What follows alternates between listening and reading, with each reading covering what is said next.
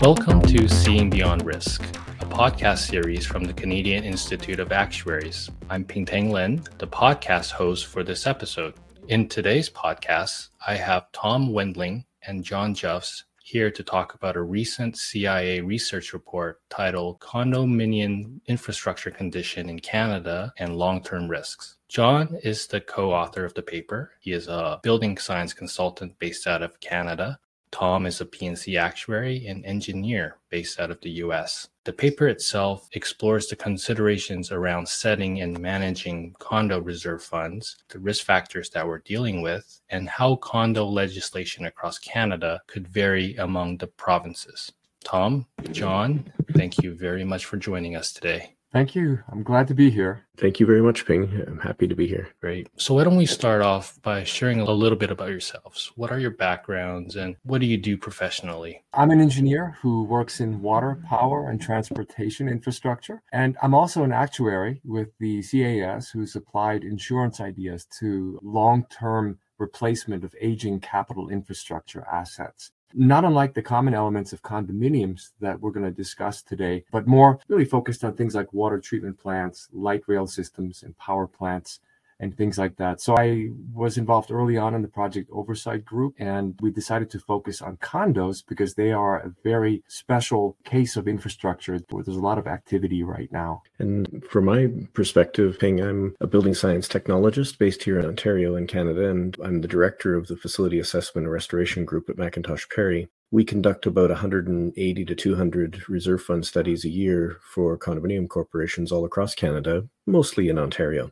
It's just simply the largest body of condominium corporations is in Ontario. So I've been doing this since 1989, and I guess those of you who are fast at math gives you a rough idea of how much experience I have in those sorts of things. Right. And I guess I wasn't really aware of Project Oversight Group coming up with this research topic. It'd be great if you could give it a little bit of an intro on the motivation for this research in the first place. Sure thing. The concern was some headlines that made it to Actuarial Association who, were interested in the fact that why were condominium corporations making headlines for not having enough money? Couldn't they see and manage this risk? Like in Ontario, they're required to have reserve funds, and yet they were making the news for not having enough in their reserves. And many actuaries work in managing funds, whether they be property and casualty funds or life insurance funds and so on. They work in the management of funds and understanding the risk to those funds based on various changing factors. And so it piqued their interest, and they put out a call for proposals for the papers, the one that Jean-Sébastien Côté and myself responded to.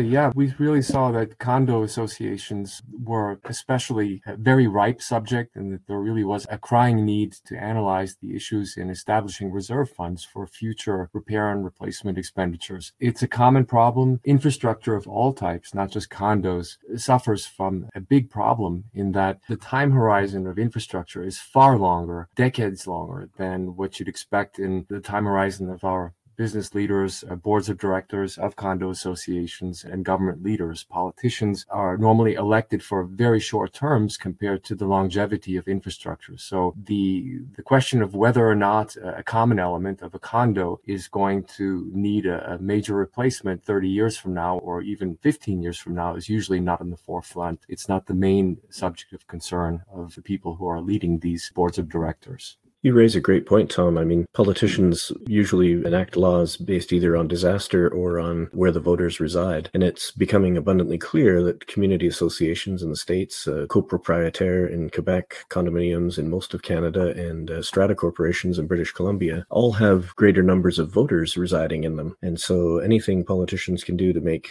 the voters that live in condominiums and all the other community associations have an easier time as they age in place is well received. And so smart politicians are making sure that they speak condo language in their various ridings. Yeah, and I think it's important to understand the political motivations too of deferring these types of investments and these types of expenditures. It's very easy to look at a reserve fund on a balance sheet, which interestingly, unlike insurance industry, the reserve fund is shown as an asset, not as a liability.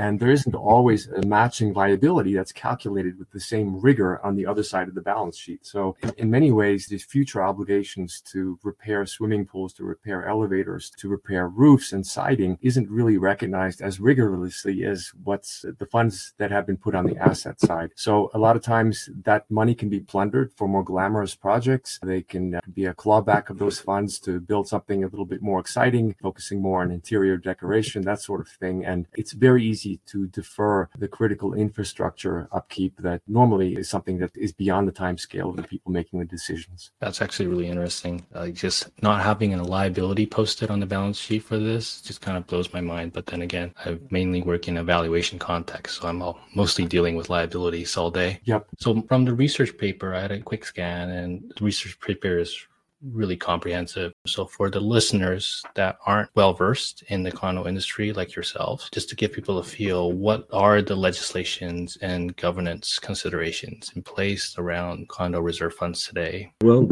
Ping, in Canada, the legislation is by the various provincial and territory jurisdictions. So there seems like there's about 13 of them. They all seem to vary in their requirements, and they do to a certain extent. Many provinces have mention of reserve fund planning or depreciation reports in British Columbia, and they vary by jurisdiction around as to what can happen. So in British Columbia, while it may be mandatory to get a depreciation report, it is not mandatory for the Strata Council to act on it. In fact, with a sufficient vote motivated at any general meeting, they can completely defer doing that work.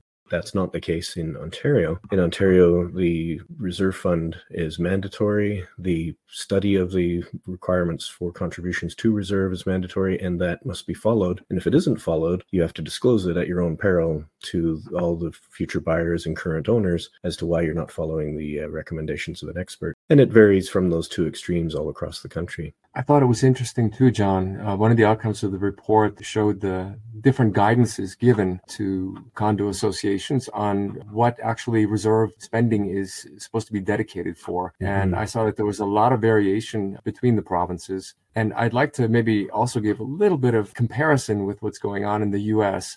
In Canada, it really seems like legislation is a lot more advanced as far as determining the requirement for reserve fund studies. Even though there's a lot still to be done, in the U.S., we only have maybe a third of the states that even have a reserve study requirement. And there are some states that have statutory guidance for reserves, but most, if not all, states do not have a statutory requirement to actually fund a reserve. So it's really a handful of states that even have a reserve study requirement, including California, Nevada, Colorado, and Washington, and a handful of others. But it's not as advanced as the state of legislation in Canada. Yeah, it was interesting to me, Tom, when Ontario started with its legislation in 1967, it was motivated by Florida laws. And it was not a state law, but there were many Florida jurisdictions that had laws saying you have to have money put aside to do the painting and the pavement and things like that. A very limited list. What has now grown into, and most of the legislation is understood to be common elements, those things that are owned jointly by the various owners of the units. But then Florida sort of morphed and changed away, and many of the what we would call municipal legislatures here in Canada are changing and have changed their requirements. And so we built on that legislation at the time, and it went from 67 to 75. There was a minor change, but then there was an important change in the late 90s where reserve fund planning became mandatory in Ontario. And this sort of set the bar for all the other jurisdictions to also start considering it. And it wasn't too long after that that most jurisdictions had at least the requirement for a reserve fund, if not the actual expert study of it. You know, John, you mentioned Florida, and I'm hesitant to mention the Champlain Towers collapse over the summer, but you really can't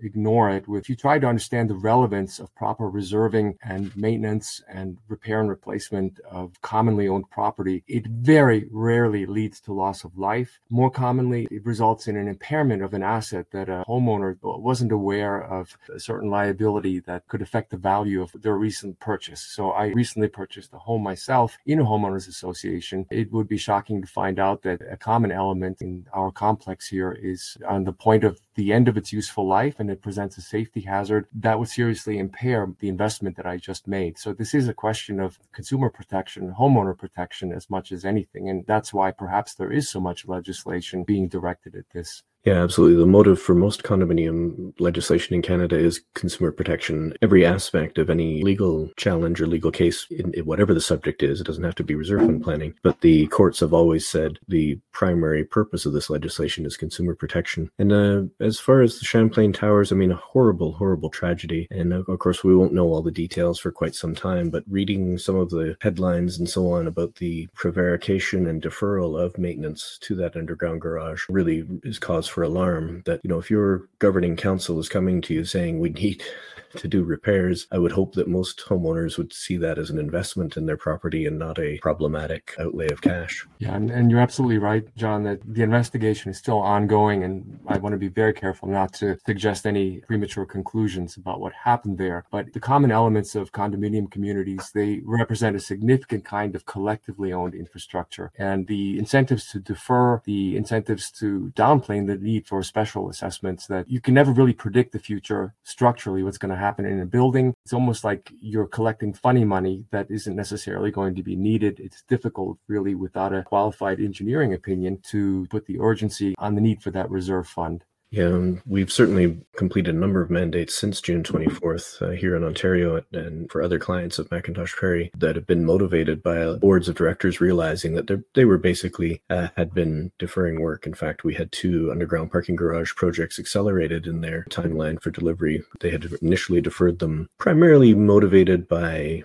pandemic concerns. But then when June 24th happened, they realized that they were just clutching at straws for excuses for not investing in their co-owned property. And so both those projects got off the ground and are underway now. Not that they were in imminent danger of collapse or anything like that, but nonetheless, they took it to heart and they realized that they owe a much larger fiduciary duty to the common good of all the owners and the public than what they were perhaps exercising prior to that date. So it was a real wake-up call. Right. So could you just define briefly what the reserve fund is, differentiate between what the reserve fund is versus the operating, Sure. when these fund studies are typically conducted, and how often would they be conducted? For sure. I mean, in simple terms, a reserve fund is a pot of money. It's a bank account that has money in it. That money is usually earmarked for specific mandates. It doesn't have to be in every jurisdiction, but in most jurisdictions, if you have a reserve fund, it is earmarked for a major repair or possibly the replacement of common elements. And common elements are the things that are co-owned property. So, roofing, exterior walls, windows, doors, site work,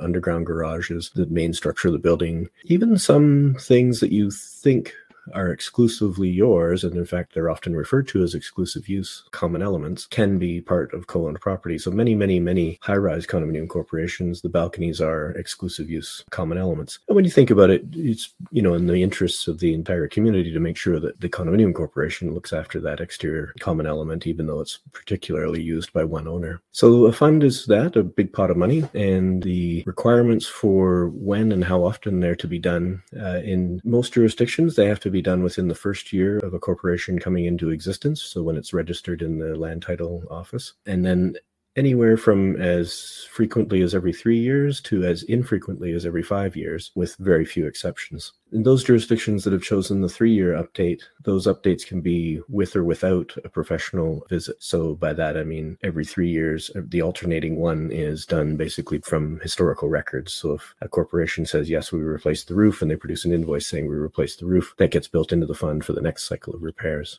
Which leads to what factors determine the contribution levels. Well, it depends on the experience of the corporation itself as to how frequently they're doing major repair or replacement to the common elements. Some corporations want to always be the very, very best and keep up with the Joneses or even keep ahead of the Joneses. And so they'll do their lobbies, every 7 years.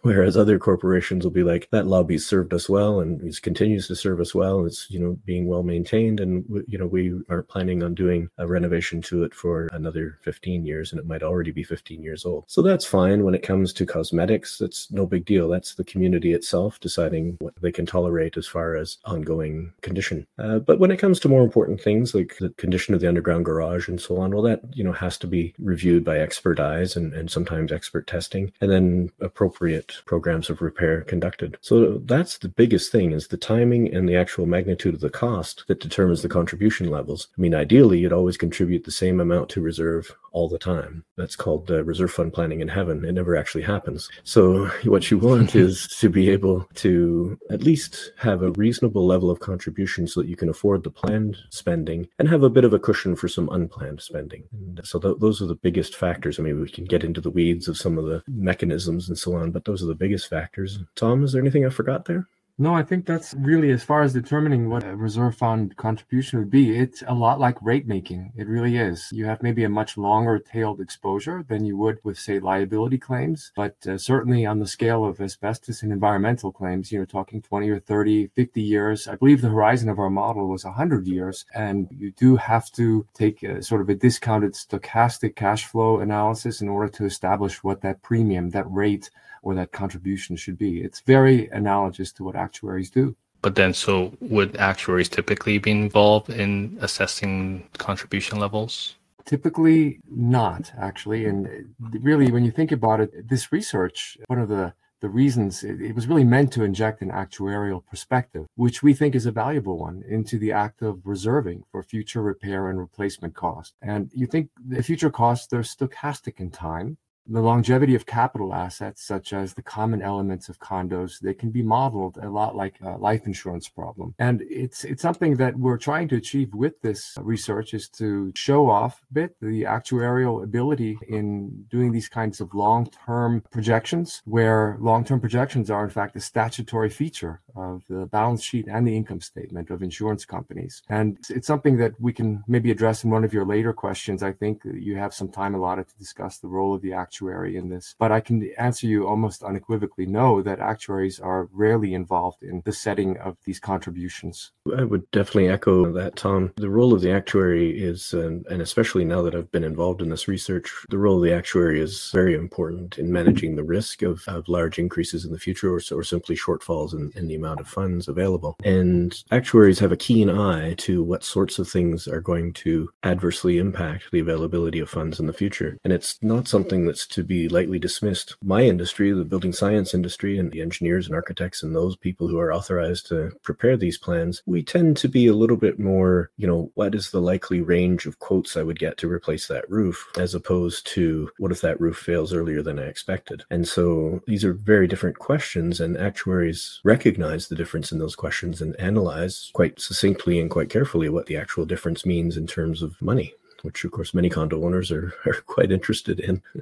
It's a good point, John, and actuaries do have a large skill set when it comes to long-term financial projection. But I think one of the unsung advantages of this profession is that actuaries have an institutional organization to create and standardize around scientific methods for consistency, for reproducibility. That's essential for statistical analysis and risk management. So it may be not as acute or as obvious a need from one association to another, but if there were ever to be established, for example, a mutual fund, a mutual reserve fund that is shared between multiple condo associations, multiple homeowners associations, so that they could actually pool their experience together for that kind of analysis to take place, and also for sort of an alternative source of risk financing, risk capital that condo associations can draw on to deal with really what are mostly, I hate to call them unexpected expenditures, but when you find out that you have to repair a major foundational element of a building, for example, even though that element may have had an expected lifespan, it may happen a lot sooner than you thought it would. And where does your money come from? The idea of a mutual reserve fund has been tossed around even in our POG, and it's something that an actuary would definitely have a much more traditional role in managing a portfolio of these assets in a portfolio of condo associations. So there's a lot that actuaries can offer to better fund and better reserve and set more actuarially not excessive and not inadequate minimum contributions to these funds. And the idea of a mutual fund also was touted for a little while in social housing circles, both federally and in many provinces in Canada. And the Social Housing Services Corporation did reach out to providers to say, if you want to invest your reserve and make a little bit better than GIC type rates, we have this mechanism in place to do it. And it's mixed results, but for the most part, it's been favorable to those participating in it. Of course, it would be a lot more favorable if a much larger group was involved, and that will require a lot of effort. But I think the day is coming when people say, you know what, we all look after buildings, they're all residential buildings, and let's approach this the same way and have each other's backs, really, is what it comes down to. If for whatever reason there actually isn't money in the bank for doing that roof replacement, well, then there's an easy place to get it and repay it too. This is the end of the first part of our discussion on the CIA's Condo Reserve Fund research project. Please feel free to check out the research paper on the CIA website. We now have over 100 episodes of the CIA's Seeing Beyond Risk podcast. I encourage you to check out your favorite podcast platform to binge on past episodes. More importantly, subscribe to be notified when a new episode is released. We would also like to hear from you. Please leave a rating, comment, or send any suggestions or episode ideas to podcasts@cia-ica.ca. As well, we're always looking for content on our Seeing Beyond Risk blog. So if you have any ideas to share, please send it over to seeingBeyondRisk@cia-ica.ca. This is Ping-Tang Lin, your host for this episode, and thank you for tuning in to the Seeing Beyond Risk podcast.